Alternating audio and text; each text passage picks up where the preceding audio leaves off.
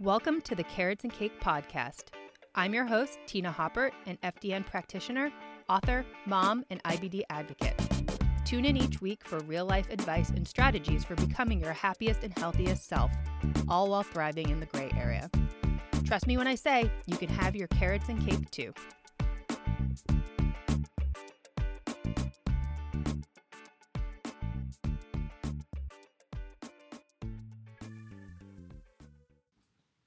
Hey guys, welcome to this next episode of the Carrots and Cake podcast. This one is a good one. I've been doing the YouTube thing for a couple months now, and this video by far is my most popular video. And I feel like it's a topic that maybe doesn't get enough attention, and maybe that's why people were so interested in it. But basically, it combines intermittent fasting with hormonal balance. And I have really gotten to this intermittent fasting stuff because I think I have heard a lot of the pros and a lot of the cons, and I got to the point where I was totally confused about what to think. So kind of went down my own rabbit hole figuring out if it was something that I personally wanted to try, if it was something I would recommend to our clients. And ultimately what I decided is that if you are in this perimenopause phase, you're 35, 40, early 40s, 45, somewhere in there, I think it's really important to consider your hormones if you decide to try this intermittent fasting stuff, because intermittent fasting can be great for so many reasons. I know it's super hot right now, but honestly, intermittent fasting has been around for a million years now. And it's it's a tool that you can use as far as your health goals go, your weight loss goals, your fat loss goals, all that. And it can be really helpful for somebody as far as implementing a type of restriction into their diet, in the sense that, okay, so when it comes to, fat loss, losing weight, things like that, there are basically three types of restriction. There's calorie restriction, which I think is the typical diet. There's time restriction, which could be intermittent fasting or something like that. And then there's food restriction, like where you cut out specific groups or something like that. So keto, Whole30, paleo, there's a million diets out there. So I really think it depends what restriction will best work for you. So when I was looking at going into a quote unquote fat loss phase, this time restriction made the most sense for me, just how I live my lifestyle.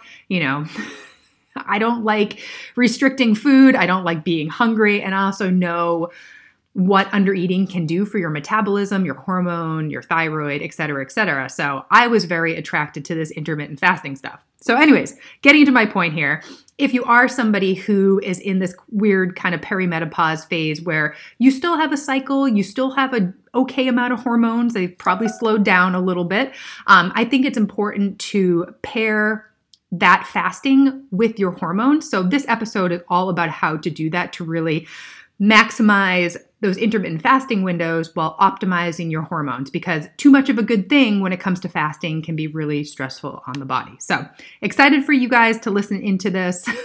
I feel like that was kind of a ramble.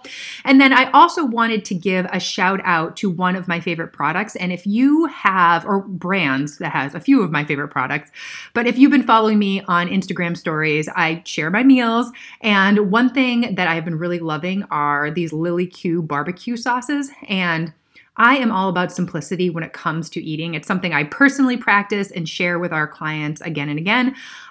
Basically, my framework right now, especially during the holidays, is getting some sort of protein, getting some sort of fiber in my meal, depending, whether it's beans or lentils or vegetables or potatoes or squashes or whatever it is, whatever fiber it is, paired with my protein. And then I add some Lily Q's barbecue sauce. I just love it. I think it's so delicious. And honestly, I just found it on my own. I first tried their gold barbecue sauce. I think that was the first one that I tried. Or maybe it's a Carolina barbecue sauce. They have a bunch. They have a bunch of good flavors. Those are definitely my favorites. I also like the ENC, North Carolina barbecue sauce. But anyways, I found this on my own and then just started tagging the brand and then kept tagging them. And eventually they reached out and they wanted to work with me. And I was like, yes. But I Love this stuff. Like I said, they didn't find me. I found them. And I just think it's really, really good barbecue sauce. And it's made with clean ingredients. It's good, healthy stuff, especially the ones that I mentioned. And it's just tasty. It just kind of completes the meal as far as adding some flavor to it. And I use like different barbecues depending on, what my I don't know what my tastes are that day. So I really kind of mix it up. But those three are my favorites. I use them again and again. And I really do think it kind of does like complete the meal. So if you're somebody that's into barbecue sauce, I would definitely check it out. Good for so many things. I mix it with vegetables, potatoes, squashes, chicken, put it on fish, put it on my beans. It literally goes on everything, but it is so, so good. And if you're somebody who's looking for just a delicious, relatively low calorie condiment to go on your meals to make mealtime easier, I would definitely check it out. And like I said, now they want to work with me. I was really happy about that. And they offered me a discount code. So I'll leave a link in the show notes. If you guys want to try this stuff, you can save 15% using Carrots and Cake 15 at checkout. It will save you 15% on your order. And I think it is totally worth it. Buy a whole bunch, stock up on them. You can find their products in some Whole Foods. There was a local store near us that was carrying it. I feel like it's kind of, maybe in regular grocery stores too, but you can find them elsewhere. I just think ordering stuff online and having it delivered to my house is really easy. And you can save 15%. But anyways, wanted to give them a shout out. I'm going to stop rambling. This is way more than I wanted to say at the start of this podcast, but I hope you enjoyed this, or I hope you enjoy this episode. And I also have a great freebie if you are interested in intermittent fasting while keeping your hormones in mind. And it's basically a cheat sheet. I go into all the details in this episode, like how to do it, what to think about, why you're doing it. But the cheat sheet just lays it out nice and neat, when to fast, when not to fast, when to limit your fast. And then there's also a couple details about how to coordinate your workouts around your fasting and your hormones and all that. So it's a really helpful resource. It's totally free. I honestly put it together because I just wanted to make sense of all the different pieces and whatnot. So yeah, check it out, try it out. Like I said, just sign up. It'll be delivered right to your inbox. And yeah, if you end up trying this intermittent fasting stuff with your hormones in mind, let me know how it goes, how you're feeling. I've been doing it for, I don't know, like 2 or 3 months now, and I'm definitely into it. I feel really good. I have good energy, good motivation. My workouts have been really good. Body composition changes are happening. Not quickly. I'm not a fan of the quick changes, but they're happening for sure. I'm definitely getting stronger and a little bit more toned, as they say. Okay, guys, I'm done rambling. I hope you enjoy this episode and happy holidays. In this video, I'm going to talk about some hacks for intermittent fasting and optimizing your hormonal balance. Intermittent fasting is so hot right now, and I feel like it's a hot topic because some people either really love it or they hear the negative parts about it and what it can do to your hormones. So in this video, I'm going to talk all about how to optimize fasting with some hacks and how to make sure you are supporting your hormonal balance as well. Hello, I am Tina Hoppert. I am the woman behind the Carrots and Cake brand.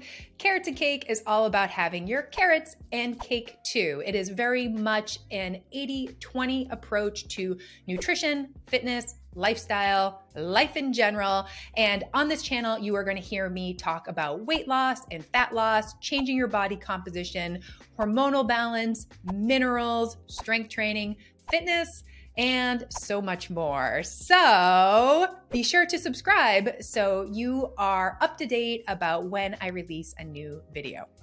Okay, so let's jump right into this topic. Like I was saying, intermittent fasting, so hot right now. I feel like everybody is talking about it, and there are a lot of benefits. I mean, obviously, a lot of people use it as far as fat loss goes because it's just kind of a natural way to restrict your calories or at least put them in a shorter eating window. It can help as far as making your body a little bit more sensitive to insulin and that insulin response. There's a lot of good things about intermittent fasting, but it can also be really stressful on the body. And if you are a woman who is still menstruating, you're still getting your period every single month, adding too much fasting into your daily life can actually be really harmful and can mess up your hormones. And I have worked with a number of women over the years where fasting initially helped, and then it led to all sorts of hormonal imbalances, metabolism issues, and the women just not feeling their best.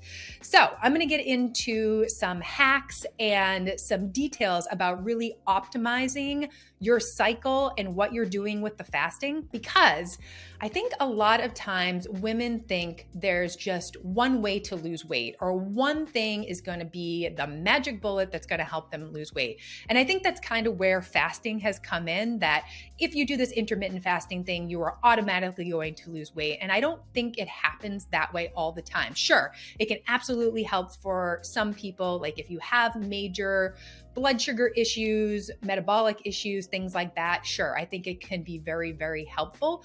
But at the same time, I think if you are somebody who is active, you are exercising, you might have hormonal imbalance, something like that going on, adding in the fasting is just so much more stress on the body.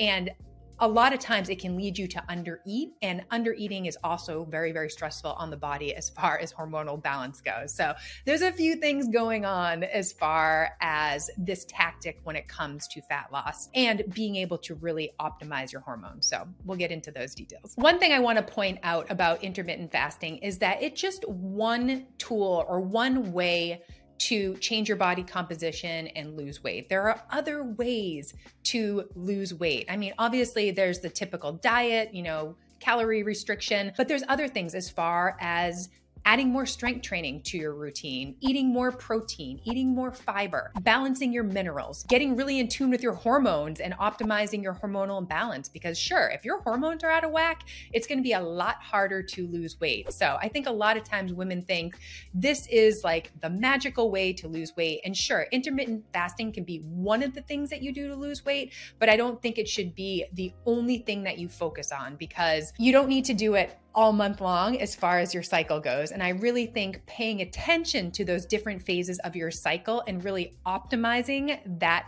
fasting window can make a lot of sense as far as how you were feeling and getting you the best results when it comes to your body composition.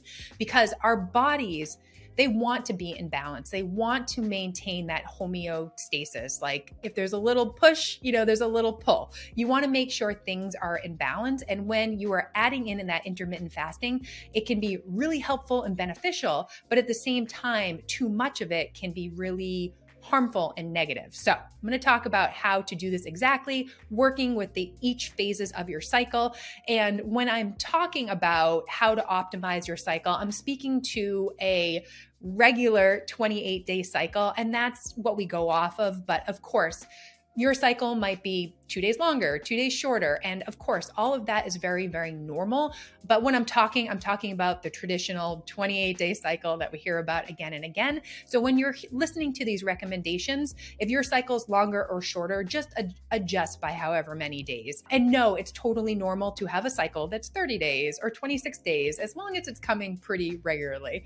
But just wanted to point that out as I'm referring to the days of the cycle, that it's based on that 28-day cycle. Okay, so let's start at the beginning here with the follicular phase. So the follicular phase is the first half of your cycle. It's typically days 1 through 10, and it's from the first day where you start to bleed of your period. And this is when hormones are really low, and estrogen is starting to climb. Eventually, testosterone will climb a little bit too, but this is when hormones are at their lowest and could be a really good time to add in some of that intermittent fasting. So the traditional is the 16-8, so fasting up to 16 hours. I mean, of course, if you're used to fasting, you could maybe go longer, but this is where if you wanted to do this intermittent fasting, it would probably be the best time to do it.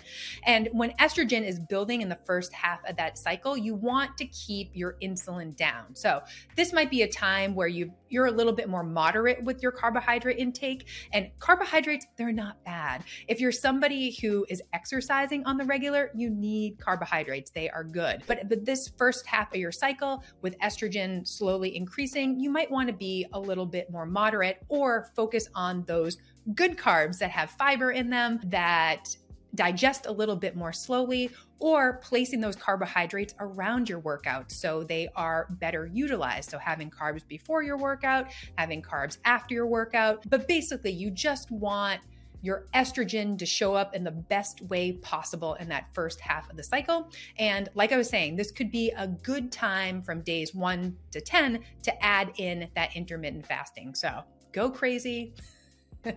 Enjoy your fast.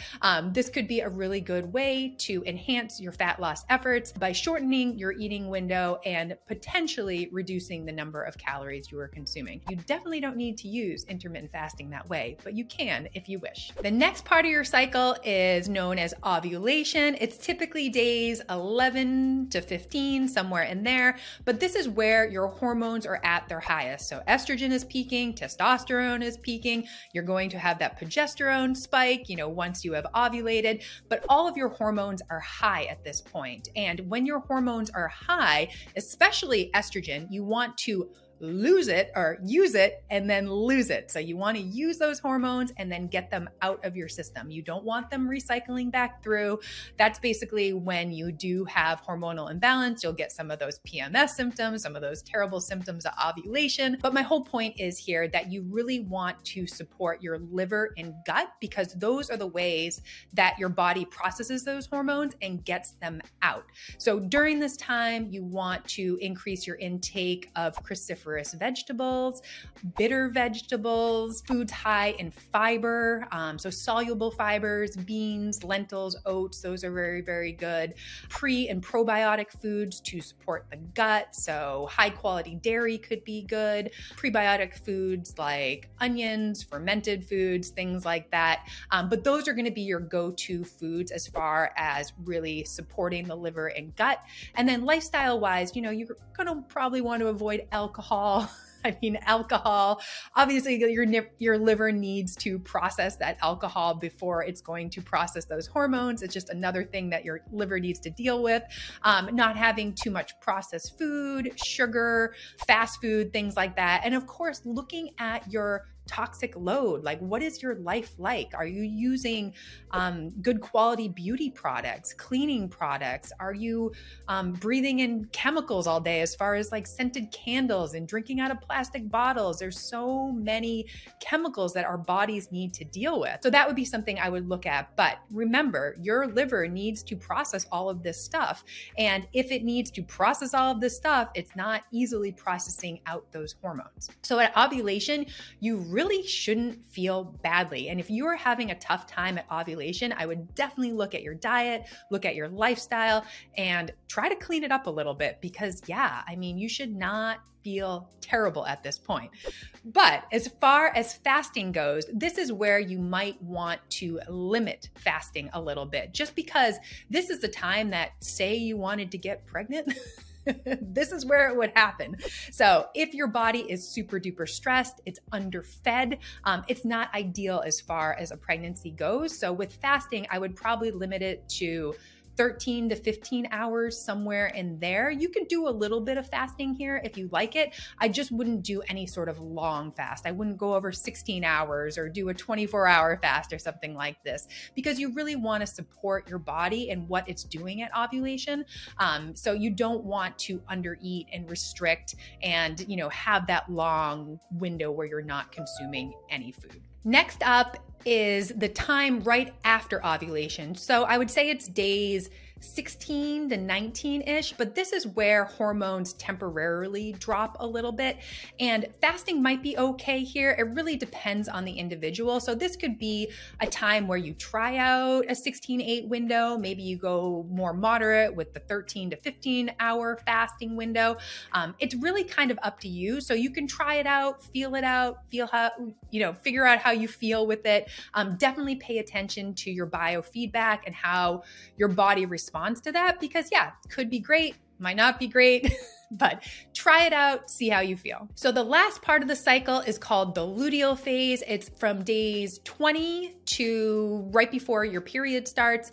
And this is the time that you probably want to limit the amount of fasting that you do. So sticking to 12 hours or less is probably good. What we tell our clients is, if you have dinner at 7 o'clock at night, you'll have breakfast at 7 o'clock the next morning. And that is a pretty good window for a lot of people. It gives your digestion a chance to rest and digest, but you're not restricting so many calories. You don't have that long window.